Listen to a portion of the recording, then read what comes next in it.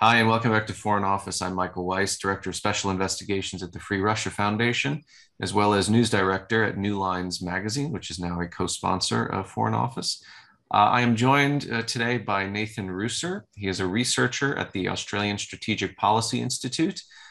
He is also a map maker par excellence of the war in Ukraine, which is kind of how I began following him in earnest, although he'll get a little bit into his background. He sort of had an integral role in charting the internment of Uyghur and other Turkic Muslim minority populations in Xinjiang, China. Nathan, it's great to have you on, mate. And I know we've been trying to do this. You're in Australia. It's 11 p.m. where you are. It's 9 a.m. where I am. So we finally managed to kind of meet somewhere in the middle here.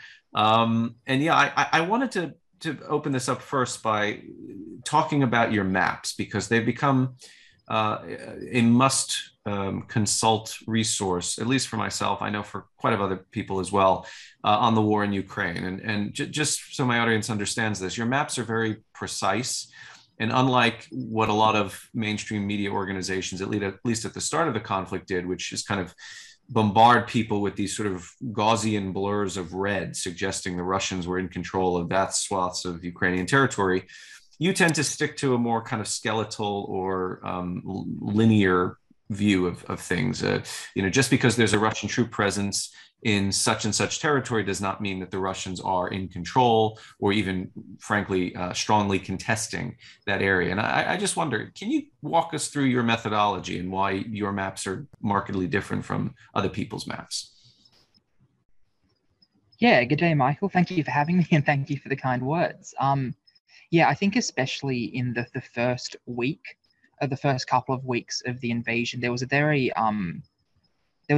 disparate, there was a very solid difference between sort of how a lot of the organized news organizations were mapping this conflict and the realities on the ground. Hmm. I think that in many ways came down to the strategy of the Russian forces. So, for example, all reporting sort of indicates that when Russia went in here, they sort of expected this to just be a quick in, quick out, overthrow the government and sort of establish their sort of control over Ukraine. And so to achieve that sort of goal, in many ways, they just sort of sent a lot of their units thunder running into Ukrainian territory as far as they could go, as fast as they could go, Yeah. and trying to sort of set up bridgeheads or set up sort of areas where they could then use that as a launching pad for a lot of their operations to sort of overrun the major cities without much fighting.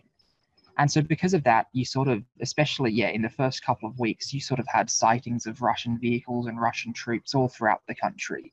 You sort of had them in the middle of Kiev, you had them in the middle of Kharkiv, you had them in sort of territory that they've never even had semi-control over since. And so a lot of the maps, because of the sort of paucity of information on the ground, a lot of the maps that were being built were very much necessarily sort of based on these disparate sightings. So, for example, they would say that there were Russians sighted in this village, which means that the Russian force had reached that village, which then, following that logic, meant that the area behind it was at least in part controlled by Russian forces. Yeah. And I think in many ways that didn't match the situation on the ground. So especially early on, the way that I sort of prioritized mapping it was to simply just show the movements and sort of, instead of attempting to show the territorial control, because I didn't think that in the open source information sphere there was enough information out there to build a coherent picture of what areas were under control and which areas had just been passed through. Yeah. So instead, I sort of focused my mapping on showing the movements of troops, sort of showing the ways that these convoys were moving and sort of how they were sort of spreading through Ukraine in a lot of ways. And I think that sort of, in many ways, that was, sorry, go on. Yeah, I was going to say, do you rely just on news reports or social media, kind of open source verification methods to say, okay, fine, so there's a Russian soldier in X settlement north of Kyiv, therefore, I can at least point out that there's a Russian presence there, albeit not one that, as you say, suggests control, much less any kind of occupying force? Or do you use satellite technology? I know that Maxar has become the resource for most journalists kind of looking from above at what's happening on the battlefield in Ukraine. I mean, what's sort of your daily rigmarole here? So I'd say there's a lot of different methods that are very useful in sort of getting an idea of what's happening on the ground in Ukraine. I'd say probably the most major one, and what I would at least consider the most conclusive and evidentiary, is sort of geolocated footage. And we've seen, I think, multiple thousands of videos that have come out of Ukraine so far that have been geolocated, meaning people have sort of tied that to a particular location on the ground. Yeah. And that sort of allows you to establish beyond any doubt that the sort of the forces that you see in that area are actually in that area and have control there and have sort of a presence there. Right. So that's probably the most, and of course that doesn't give you a comprehensive view of the front lines, but in areas where sort of news is pretty sparse to come by and there's not much sort of reporting. So for example, in the Kherson region or in sort of between Kherson and Mariupol, a lot of that front line is very poorly defined. And so it's a lot of the time sort of seeing geolocated sort of strike footage of Russian tanks being hit by artillery lets you establish that the Russians are in this particular village or they're not. But beyond that, a lot of it also comes down to sort of reliable reporting. And I've sort of been in this business for almost 8 years now of sort of tracking conflict through social media. And in that time, you sort of start to build a pretty coherent picture of what sources are reliable and what can be trusted and what can't. So for example, when you look at the Ukrainian government statements, they generally give you generally give you an idea, and there's very few lies in those statements as far as I can tell. But what they will often omit certain gains that Russia has made. Likewise, there are often over-exaggerations by Russian sources that get information out. So one example of that is a town called Yampil, which is sort of near Izium, near a town called, sort of between Kharkiv and Luhansk. Yeah. And so the Russian forces and Russian social media accounts announced that they sort of took that town over on May 1st. And then we had geolocated footage of Ukrainian forces in the settlement come out a few days later. And so that sort of proved that they hadn't actually taken that settlement. They had probably just reached the edges of it. And that's sort of, I changed my map to show them just sort of approaching the settlement. It's kind of fascinating too, because, we do have a fire hose of just raw data and information coming at us on a daily basis. And certainly those first 72 hours when Kiev was thought to be basically a goner. But even into the first few weeks of the war and the Battle of Kiev, there was so much open source information, videos, images that needed to be geolocated, verified, and contradictory claims coming from either side, as you point out. But the maps I found at the early stages of the war were really quite significant in that when they showed falsely or misleadingly that the Russians had made more gains than they actually had done, this was a sort of a hammer blow to Ukrainian morale, or certainly the international, pro-Ukrainian contingent, which seems to be quite large, and also gave a false picture to Western governments that would otherwise be inclined to want to support Ukraine militarily and keep them holding the line, made them believe essentially that, it's almost game over. So what I found very useful about your maps, and I'm not saying this to blow smoke, but, you were much more, I think, precise in your methodology of coming up with this stuff, was that the picture was much more complicated and nuanced than it seemed otherwise. And I understand, in media, we kind of rush to get the story out. We try to boil it down into as basic terms as possible for the layman, but it really is necessary to kind of show these sort of shades of gray. And you've actually done animation of your maps to give a sense of where the front line was as of February 24th, or I guess post 25th, 6th, 7th, and where it is today. And these animated maps are quite telling because they really do show a recession in Russian occupied territories. I mean, what do you make now of the Battle of Donbass, such as it is? I mean, it seems that, there's credible evidence, and I'm relying on you for a lot of it, that the Russians have been all but driven out of the Kharkiv region. I mean, the Ukrainians are pressing them pretty much up to the Ukrainian-Russian border in the northeast. There's allegations coming from the Institute for the Study of War that Russia might simply abandon the Izium axis and focus all of their energy more in the east. What do you make of where this thing is headed now? Yeah, so to sort of first touch on your first point, I think it's helpful to sort of give an example of the east of Kiev. And that was sort of the Brovary region, which is sort of about 10 to 15 kilometers east of Kiev. And that region had a Russian presence in it since the very first days of the war. Yeah. So sort of in the very first days of the war, Russia had sort of pushed a very large amount of troops into that region and had managed to sort of establish this, I guess you could call it a bridgehead near the east of Kiev. But the issue for the Russian forces there is that they didn't have any supply lines to it.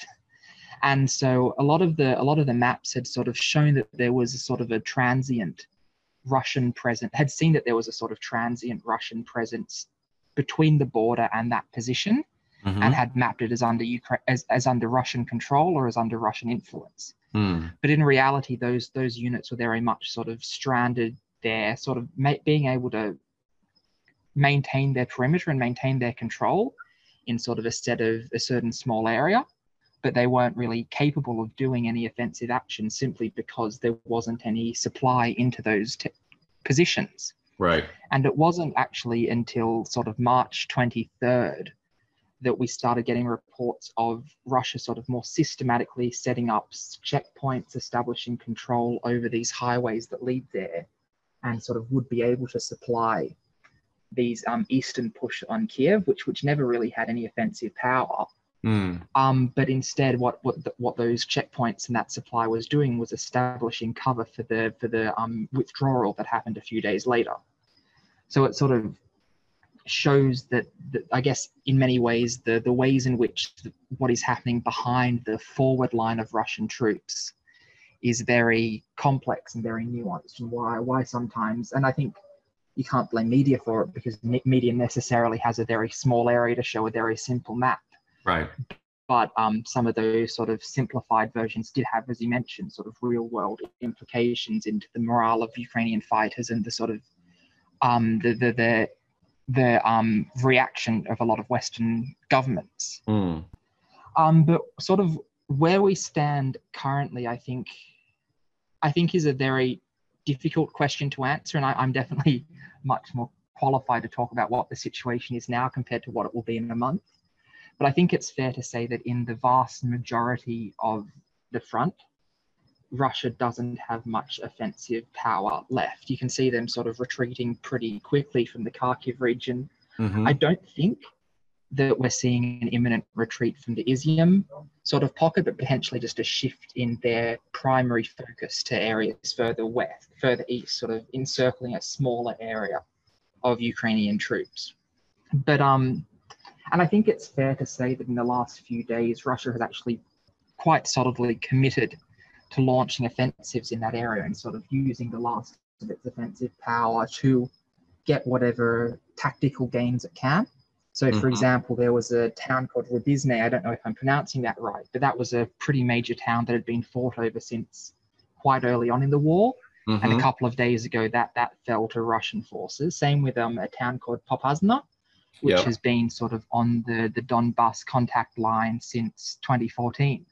And it finally fell to Russian forces in the last week. So I think there is very much a concerted effort to sort of establish these tactical gains.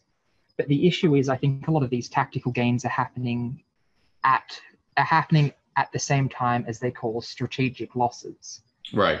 So, for example, you saw temporary tactical gains of them crossing the Donetsk River, sort of in Luhansk region the other day, where they sort of tried to get a company, it was probably actually about a battalion, probably about a BTG's worth of equipment and men across the river to start encircling Russian forces. And they had tactical success, but after a while that sort of fizzled out, and that attempted river crossing has been very costly for them. It has probably made a couple of BTGs, which is their sort of unit of fighting, combat ineffective because of the sheer equipment loss that is. I mean, it looks like a complete graveyard of scrap metal around that bridge. Yes. The Ukrainians blew up a pontoon bridge the Russians had constructed, and as you say, they took out an entire BTG within the space of just several hours. And then when the Russians tried to retrieve some of their equipment, the Ukrainians bombed that too. So yes, exactly. Yeah, and I mean, look, and I think from go on. I was just going to say, I think from the start, it's been quite clear that Ukraine's strategy, except for some, I think, quite botched early days in the south, I think there was a distinct lack of preparation in southern Ukraine, which sort of saw the immediate losses of Kherson and some other major cities that haven't been able to be even close to recovered yet. Mm-hmm. But I think other than that, the Ukrainian strategy has been very much one of defense in depth, has been one of sort of trading space for time and sort of using those sort of staged withdrawals of key areas where they don't think they can hold on to the positions any longer, to simply grind down the offensive power of Russian forces. Mm-hmm. And that's something that we've seen at the start, and it was extremely effective in Kiev, where they sort of were withdrawing they were sort of very progressively withdrawing to the city, but in the process of doing that, were inflicting very heavy and in the end unsustainable losses on the Russian units there. Yeah. And I think that's sort of very much what we're seeing now. Well, they will admit to you, I mean, Ukrainian military officers, that is indeed the strategy, allow the Russians in. It looks like Ukraine is retreating. It looks like they're losing ground. But the idea is get the Russians to stretch their already quite stretched supply lines and then attack them from behind, and essentially encircle them, cut them off. So I wonder if this is indeed the game plan for Donbass. I mean, clearly some heavy armor and equipment that has been promised and now delivered by the West, including M777 A2 howitzer systems. We had last time on the show, James Rushton, who's kind of a weapons geek, who's been tracking this stuff. It seems like heavy artillery, long range, weaponry, loitering munitions, these kinds of things are about to be put to use, if not already. And also, I'm sure you've seen the evidence that there was a BMP that blew up, and this is deep inside, not just Russian-held territory, but territory that the Russians have held since 2014 in, I believe, Donetsk. And the idea is that this was blown up either by a landmine or a loitering munition, or, I mean, essentially it was like an insurgent attack because the Ukrainians don't have any military presence in this area. So it seems like they're getting quite crafty at sort of sneaking in behind Russian positions and taking them out stealthily. Do you see any evidence of that in what you've been mapping? Yeah, it's not so clear in what I've been mapping, but we've definitely been hearing very numerous reports of it. I would sort of, in a way, caution in the sort of the acceptance of a lot of these justifications for why they have been losing ground, in the same way that we see Russia sort of providing a lot of justifications for why their offensives have failed. I think it's very important to acknowledge that sort of both sides have been very much especially I think Ukraine has been very crafty and very successful in sort of shaping the media narrative around it. So I think there is necessarily the need to sort of examine and question some of their sort of broader strategic statements. So, for example, some of the towns that have been lost recently, I don't think can be chalked up to them saying, "Oh, this is going to be a trap for the Russian forces." Instead, I think it is just them not being able to maintain those positions anymore. But we definitely saw that very often early on, especially when Russia was more concerned with getting deep into Ukraine than they were concerned with sort of establishing firm control. With regards to the sort of insurgent attacks, I think it's been very clear that there is a heavy presence of sort of Ukrainian agents, I guess, for lack of a better term, in occupied territory. And in many areas, Russia hasn't necessarily been able to firmly stamp that out because their manpower is sort of already stretched on the front lines. So we've seen a lot of targeted assassinations in Kherson City. We've seen sort of the sabotage of railway lines that lead up to the sort of front in Mariupol. we've seen that tank explosion, and I don't know what caused that tank explosion, but it was definitely in an area that sort of fell to Russian-backed forces in the very first months of the 2014 conflict. Yeah. So it's been outside of Ukrainian hands for, I think you said since 2014, and it's only barely 10 kilometers from the Russian border. So there is definitely an effort to strike the rear of Russian forces, and we've seen that in Izium as well, with sort of the complete artillery shelling of various command posts and various I guess, supply areas that Russian forces haven't been able to adequately protect. For example, the air base outside of Kherson City, I think that's been shelled 13 or 14 times now. Yes. And when you look at the recent satellite imagery, there's basically no equipment left there. Right. And the Russians just keep bringing stuff in. I mean, after they're attacked, they do nothing to sort of fortify themselves, protect themselves. They just send more stuff in.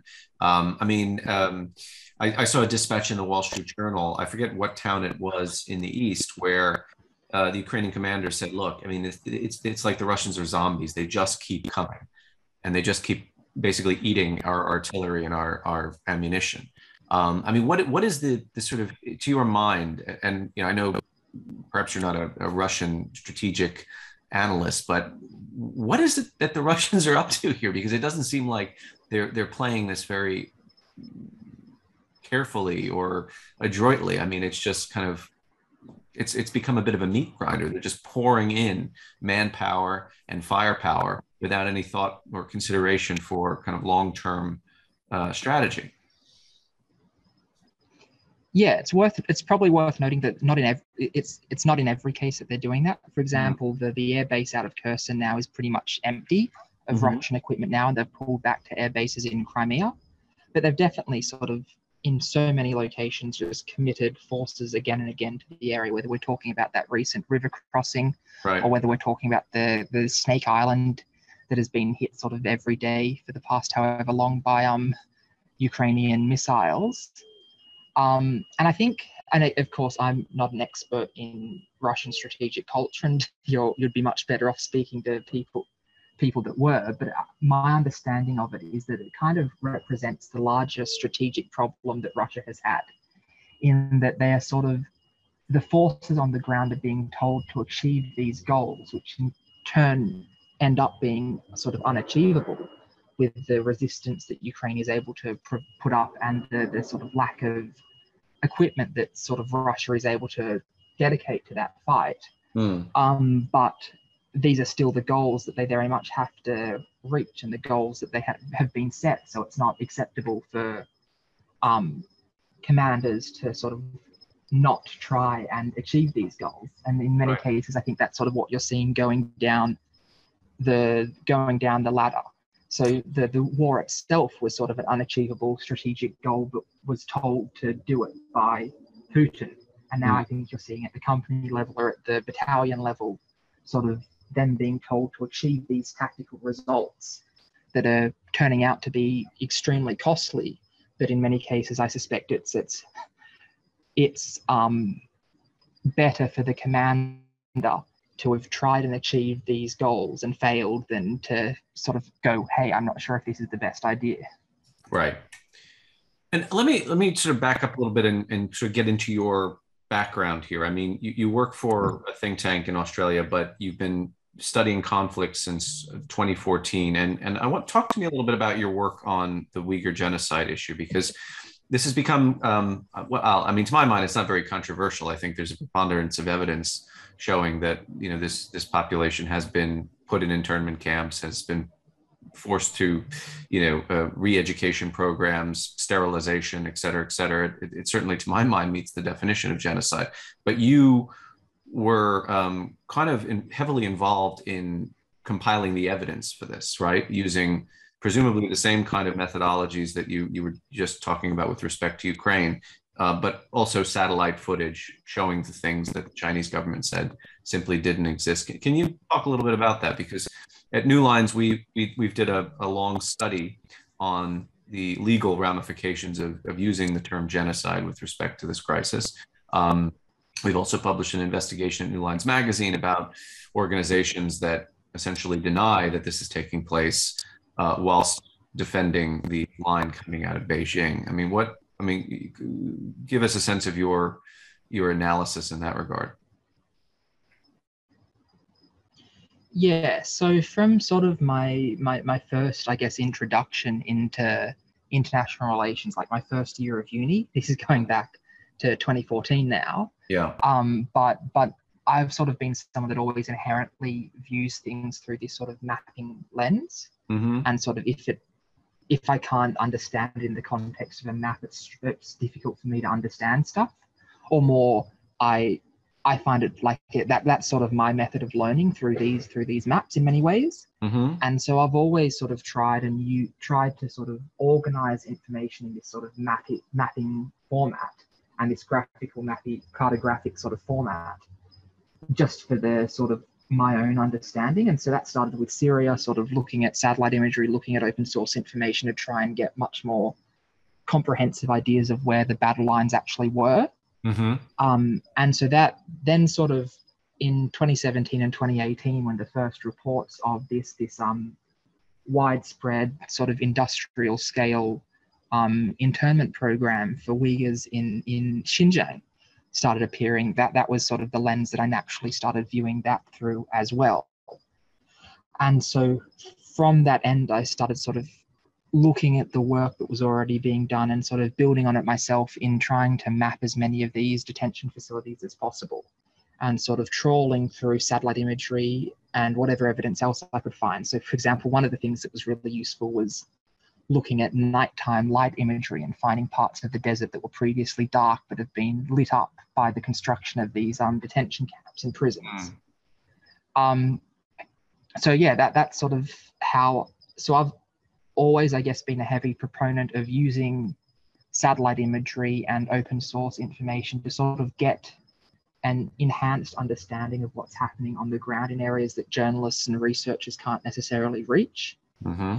And so that was just sort of a continuation of that into the massive human rights abuses that are happening in Xinjiang, and sort of trying to look at the physical transformation of that region of China from prior to the crackdown to now. And it's honestly shocking, the scale of sort of residential demolitions that we've seen, the scale of these internment camps that have appeared, the scale of the destruction of public space, all of which is sort of visible for anyone, in fact, if they want to go on Google Earth and look at towns like Kuchka or towns like Kashgar and see the difference.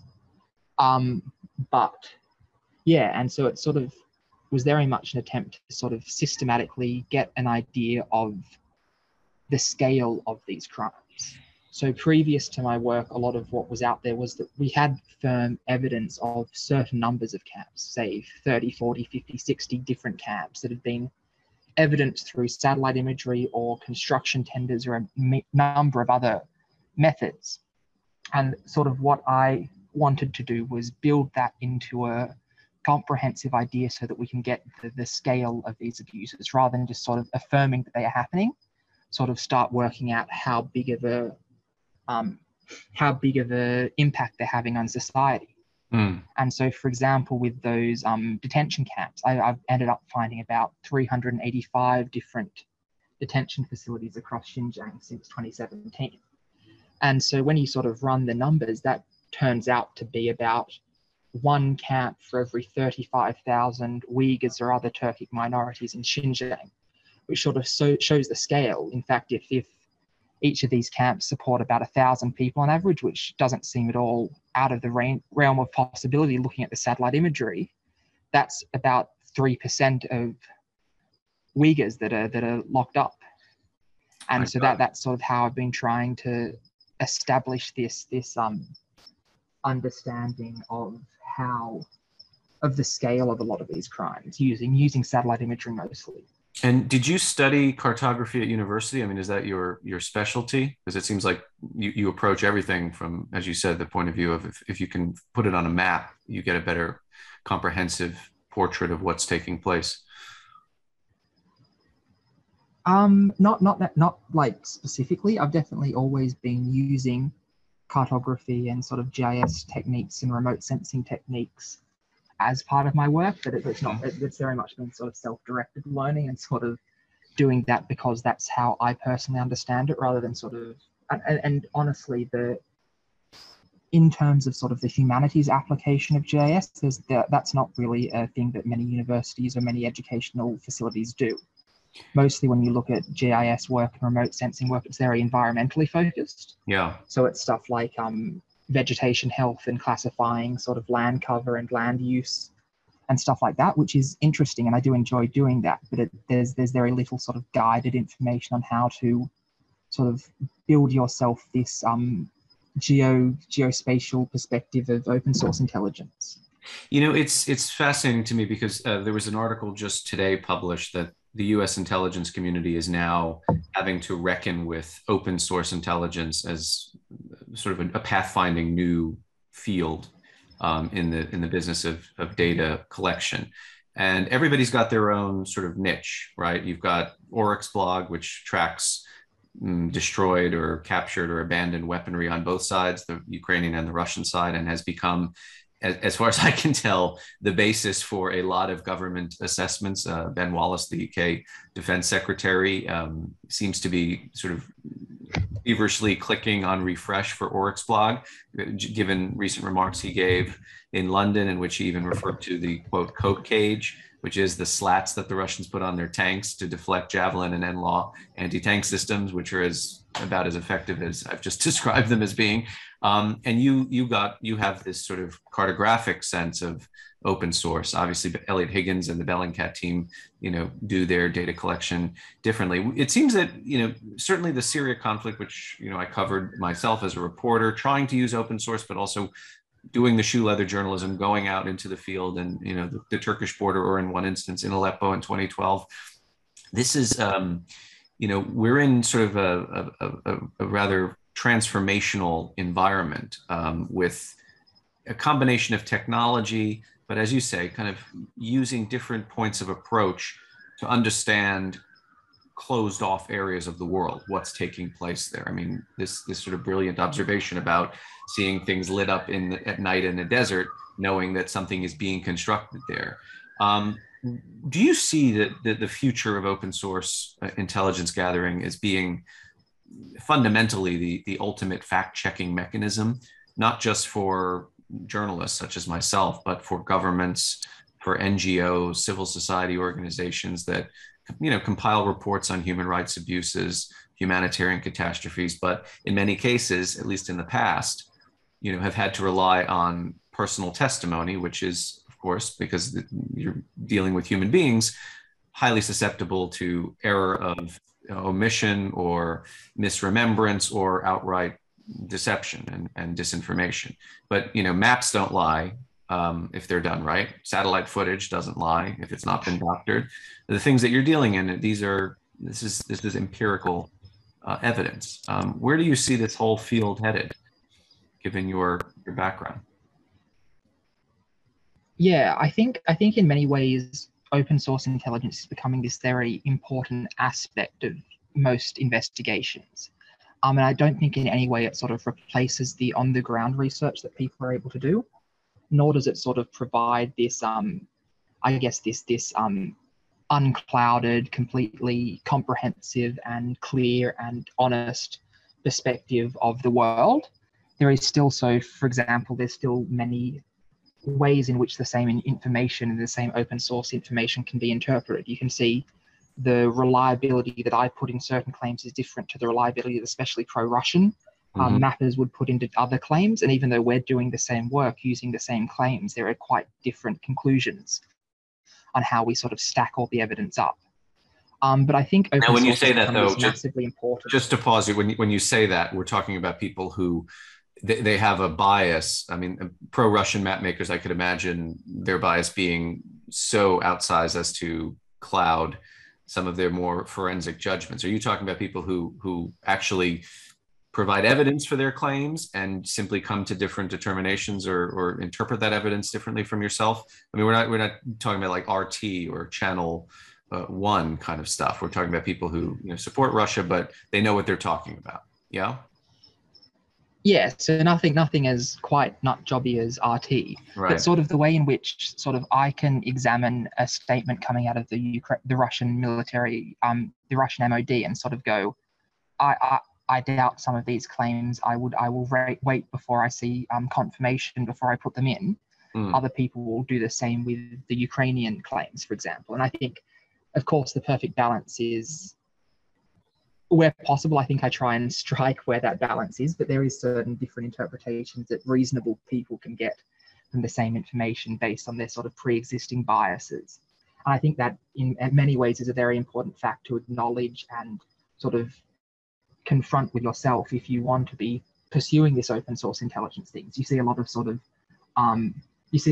anonymous OSINT aggregators on Twitter that I think in many ways are less helpful than they are helpful, because they will often repeat claims that I don't think stand up to scrutiny and sort of give platform to some of those claims.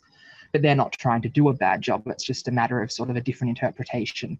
And sort of, in many ways, OSINT as this very hip sort of form of study or thing that a lot of people want to do, but people don't necessarily understand the biases that can sometimes go into it, in the way that sort of you need to be aware of the challenges.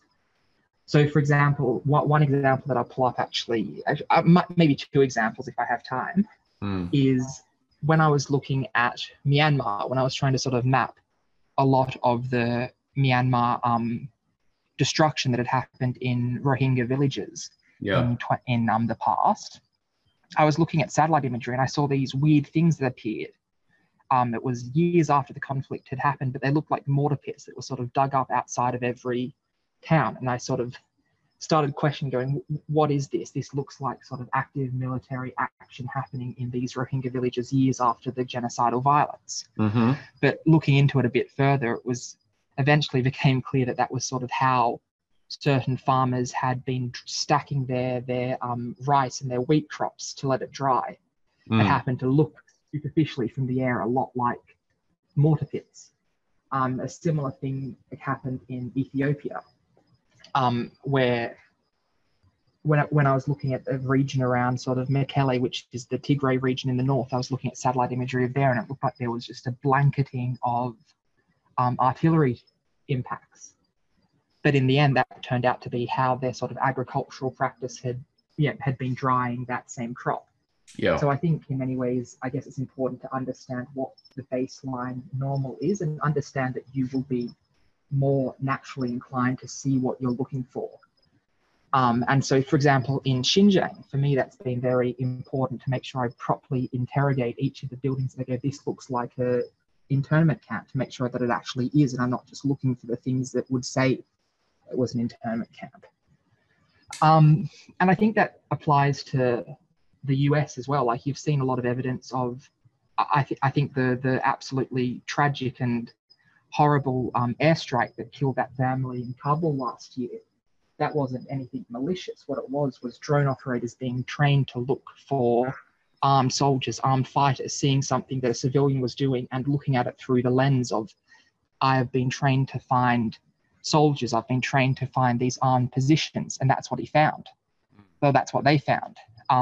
Similar stuff with the underestimation of the civilians that were leaving the Hajin pocket in Syria. It was clear from anyone that looked at satellite imagery that there were a lot more civilians there than the US intelligence was suggesting. But I think because all of their ISR assets and all of their sort of remote sensing assets were looking for ISIS positions, they were missing the civilian life behind it.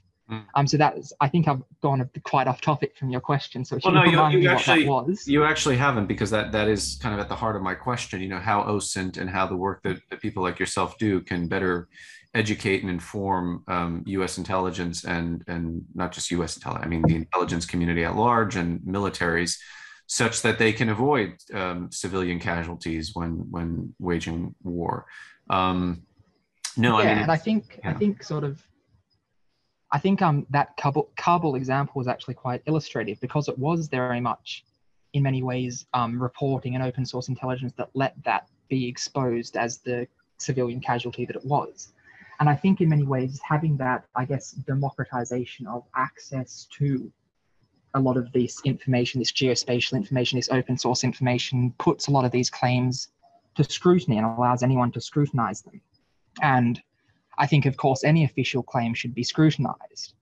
And so I would say that the international community would be much better placed now to sort of combat and scrutinize the claims that the US used to invade Iraq in 2003. I think if the US tried to make similar claims now, there would be a much bigger body of evidence that the open source community would be able to saying that this looks less like our assessment differs quite significantly from what the US assessment is. Yeah. And then that would in turn put pressure on the US to sort of explain why its interpretation is different to what the open source community is concluding. Yeah, but you would think, though, I mean, coming back to your earlier point about same set of facts, different interpretations, there are certain things that have been reported largely relying on open source intelligence. I mean, the New York Times Visual Investigations team, for instance, does an excellent job. It's won numerous awards, including Pulitzer Prizes. One of the things that they did early on in their remit was reconstruct the Duma chemical weapon attack. Yeah, simply using ballistic trajectory and I think they made a kind of three-dimensional model of a house where the alleged canister of chlorine was dropped, and they concluded this can only have come from the sky, which immediately implicates the Assad regime or pro-Assad forces, because the rebels, the opposition, clearly don't have an air force. And yet, in spite of that kind of meticulous reconstruction, there's still people who will say this never happened, or it was staged, or it was indeed the rebels.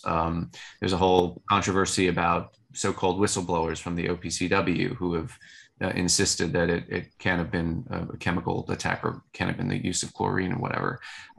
So it doesn't seem like, open source, whilst as a tool to help get at the truth, it doesn't seem like it's doing much to help us have any kind of consensual understanding of what that truth is. And to even complicate things further, it's people want evidence, they want documentary proof.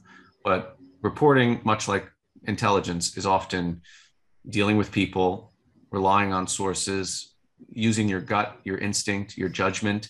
To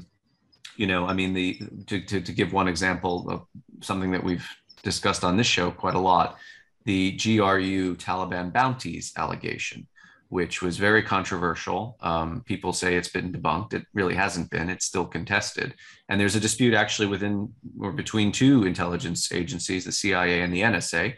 The NSA is looking at the same intercepts I'm sure the CIA is looking at, but arriving at different conclusions. The CIA probably has run human sources who are telling them things, not just from the Taliban side, but from the Russian side and possibly from within the GRU. So again, you get into this kind of murky terrain where you could look at satellite footage, you can look at things and sort of creatively come up with explanations for them, and yet people still cannot find common ground. They do not agree. And that has wide implications, not just for making a case, for instance, to go to war, such as in Iraq, but how to wage war, or what sort of responsibilities or culpabilities might entrain from these kinds of investigations. So we're still in this weird. I don't think there's ever going to be a satisfactory answer to this, right? I mean, you're going to make your maps. People are going to say, "Oh, I quibble with that little line in northeast Ukraine. How did you arrive at that?" And you'll give your explanation, and they'll have a different set of explanations themselves. So we're still in, I don't know, epistemological disorder, even with all this new technology. Yeah, I think in many ways that's a very important discussion to have as well.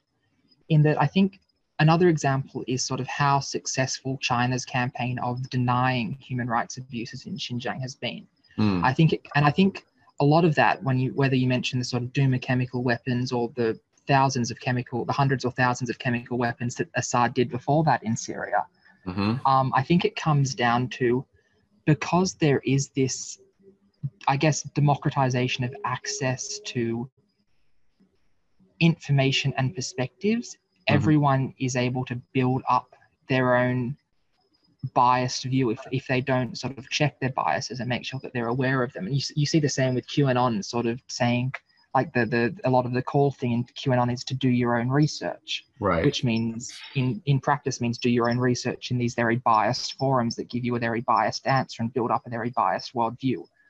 But I think, and I don't know who was the first person to coin this term. I certainly wasn't. I think it may have been Vipin Narang. But he used the term implausible deniability, which I think is very crucial in how to understand a lot of how this disinformation spreads. Because there is sort of a very comprehensive evidence base for stuff like Assad's chemical attacks, or for stuff like Xinjiang re-education camps and human rights abuses, or stuff like war crimes in Ukraine. There's sort of a solid evidence base that I think no reasonable person could really dispute. However, a lot of people that sort of peddle in disinformation, whether it is those chemical weapons truthers or whether it's the Chinese government, sort of try and do this implausible deniability, where they sort of build a counter narrative that doesn't stand up to scrutiny, but it sort of gives you enough of a crumb that if you are biased in a way that you would want to believe that counter narrative, it gives you enough of a crumb to sort of trick yourself into saying this is my assessment of it based on this sort of crumb of information, whether that's misinformation or whether it's just sort of biased reporting, such as like China's reporting out of Xinjiang. But I think in many ways, yeah, it sort of gives people that that have this desire to see one side or the other already, it gives them enough evidence to sort of build that worldview on. And I think going back to the Xinjiang example, I think that's very important to the international reaction to Xinjiang. The evidence is out there, and I don't think many people listening to your podcast would dispute the findings that me and journalists and human rights researchers around the world have come to. But for a lot of countries that have sort of an inherent distrust of the West because of sort of their colonial history, or because of sort of stuff like the Iraq War or even the Libyan War, and people that have strong, and governments that have strong business ties to China that don't want what's happening in Xinjiang to be happening, right, it allows the ruling class there to sort of latch onto this implausible deniability that China is showing this school which proves there's no camps, although it doesn't, but it sort of gives them enough of a crumb to sort of build, in some cases, build policy on this implausible deniability. There's also, I mean, something broader in the culture as well. I mean, and severe mistrust in institutions, be they governmental or journalistic, and one tends to psychologically transfer that mistrust across the entire swath of institutions, right? So if the New York Times screws up a story on Monday and it reports something quite accurately on Wednesday, inherently there's going to be at least a sizable percentage of the population that simply does not believe they got it right. You know, as you brought up the Iraq War, clearly the reporting on that, largely driven by leaks coming from the Bush administration, was very flawed. And the media has been atoning for it in one way or another for 20 years now. And there's this, I mean, as you know, disinformation as opposed to misinformation. Misinformation is you almost have a good faith error in recycling or retailing factual inaccuracies. Disinformation has a more malevolent design because it is cooked up to deceive, but really more not to persuade somebody to believe something, but just to sow so much skepticism and doubt that people simply don't believe anything. They have no consensual basis for agreement of what the facts are. And I think the difficulty, whether it's, Uyghur genocide, Duma chemical weapons use, Bucha, which has become another kind of, breeding ground for conspiracy theorists and denialists, war crimes and atrocity denialists, there's always an incentive for people to say that can't be right. That's the official line. If the U.S. government especially affirms it, it must be untrue. And unfortunately, one would hope, open source has the benefit, unlike intelligence, of showing its work, right? I mean, you dial up Bellingcat and you can see how Christo Grozev goes about unmasking GRU assassins. He tells you how he did it. And still, perhaps because it's complex, or perhaps because nobody wants to think, or nobody in certain quadrants of the far right and the far left would like to believe that Vladimir Putin's intelligence officers are going around the world Novichoking people they don't like, or that they consider to be enemies of the state. There is still this kind of grinding sense of, no, it's all lies, it's all falsehoods, because it doesn't serve our ideological interest. And yeah, I mean, interestingly with Ukraine, and this is, I suppose, a subject for another show or another hour that we could spend talking about it. There does seem to be more international solidarity and international agreement on what is taking place, certainly more than I expected at the start of this conflict. I mean, this was kind of embodied in the UN vote condemning the invasion, including votes that were cast by countries that I would have assumed would have lined up behind Russia, and that haven't done.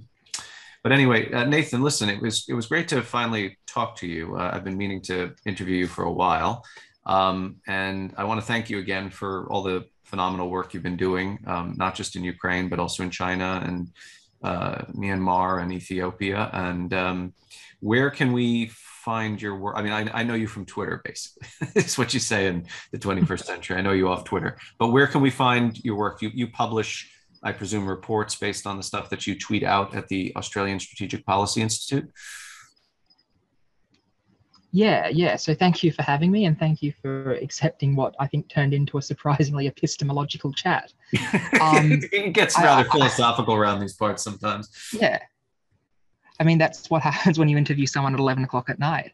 I would probably just quickly add to those last points that you made. I think it's that idea of erosion of trust in mainstream news organizations and institutions is something that is very much needs to be sort of acknowledged and combated by a lot of these groups. Like, for example, we don't need to go back to the 2003 Iraq War to see ways in which trust in the New York Times would be eroded. For example, even this week, a lot of people have had genuine criticism of their coverage of how sort of the Palestinian journalist was killed the other day. And then I can very much imagine that being used in the future as a reason to show that the New York Times has biased on legitimate reporting and investigative reporting that will then be used to misbelieve that. And I think that's something that a lot of news organizations haven't really reckoned with yet.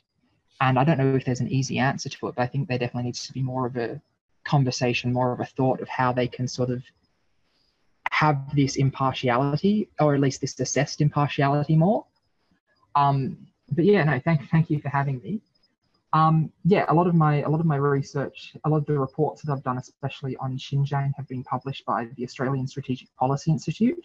So I've done quite a big interactive map and report looking at the detention infrastructure itself. I've also looked at the data about plummeting birth rates and the data about cultural destruction.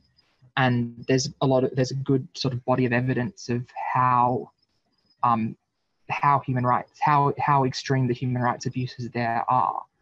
But other than that, I generally do a lot of my sort of not project work on Twitter and just sort of post stuff that I find interesting when I can. So otherwise you can look there and see if you can find anything interesting. You can't leave without dropping your Twitter handle, because I won't remember it, so you better do.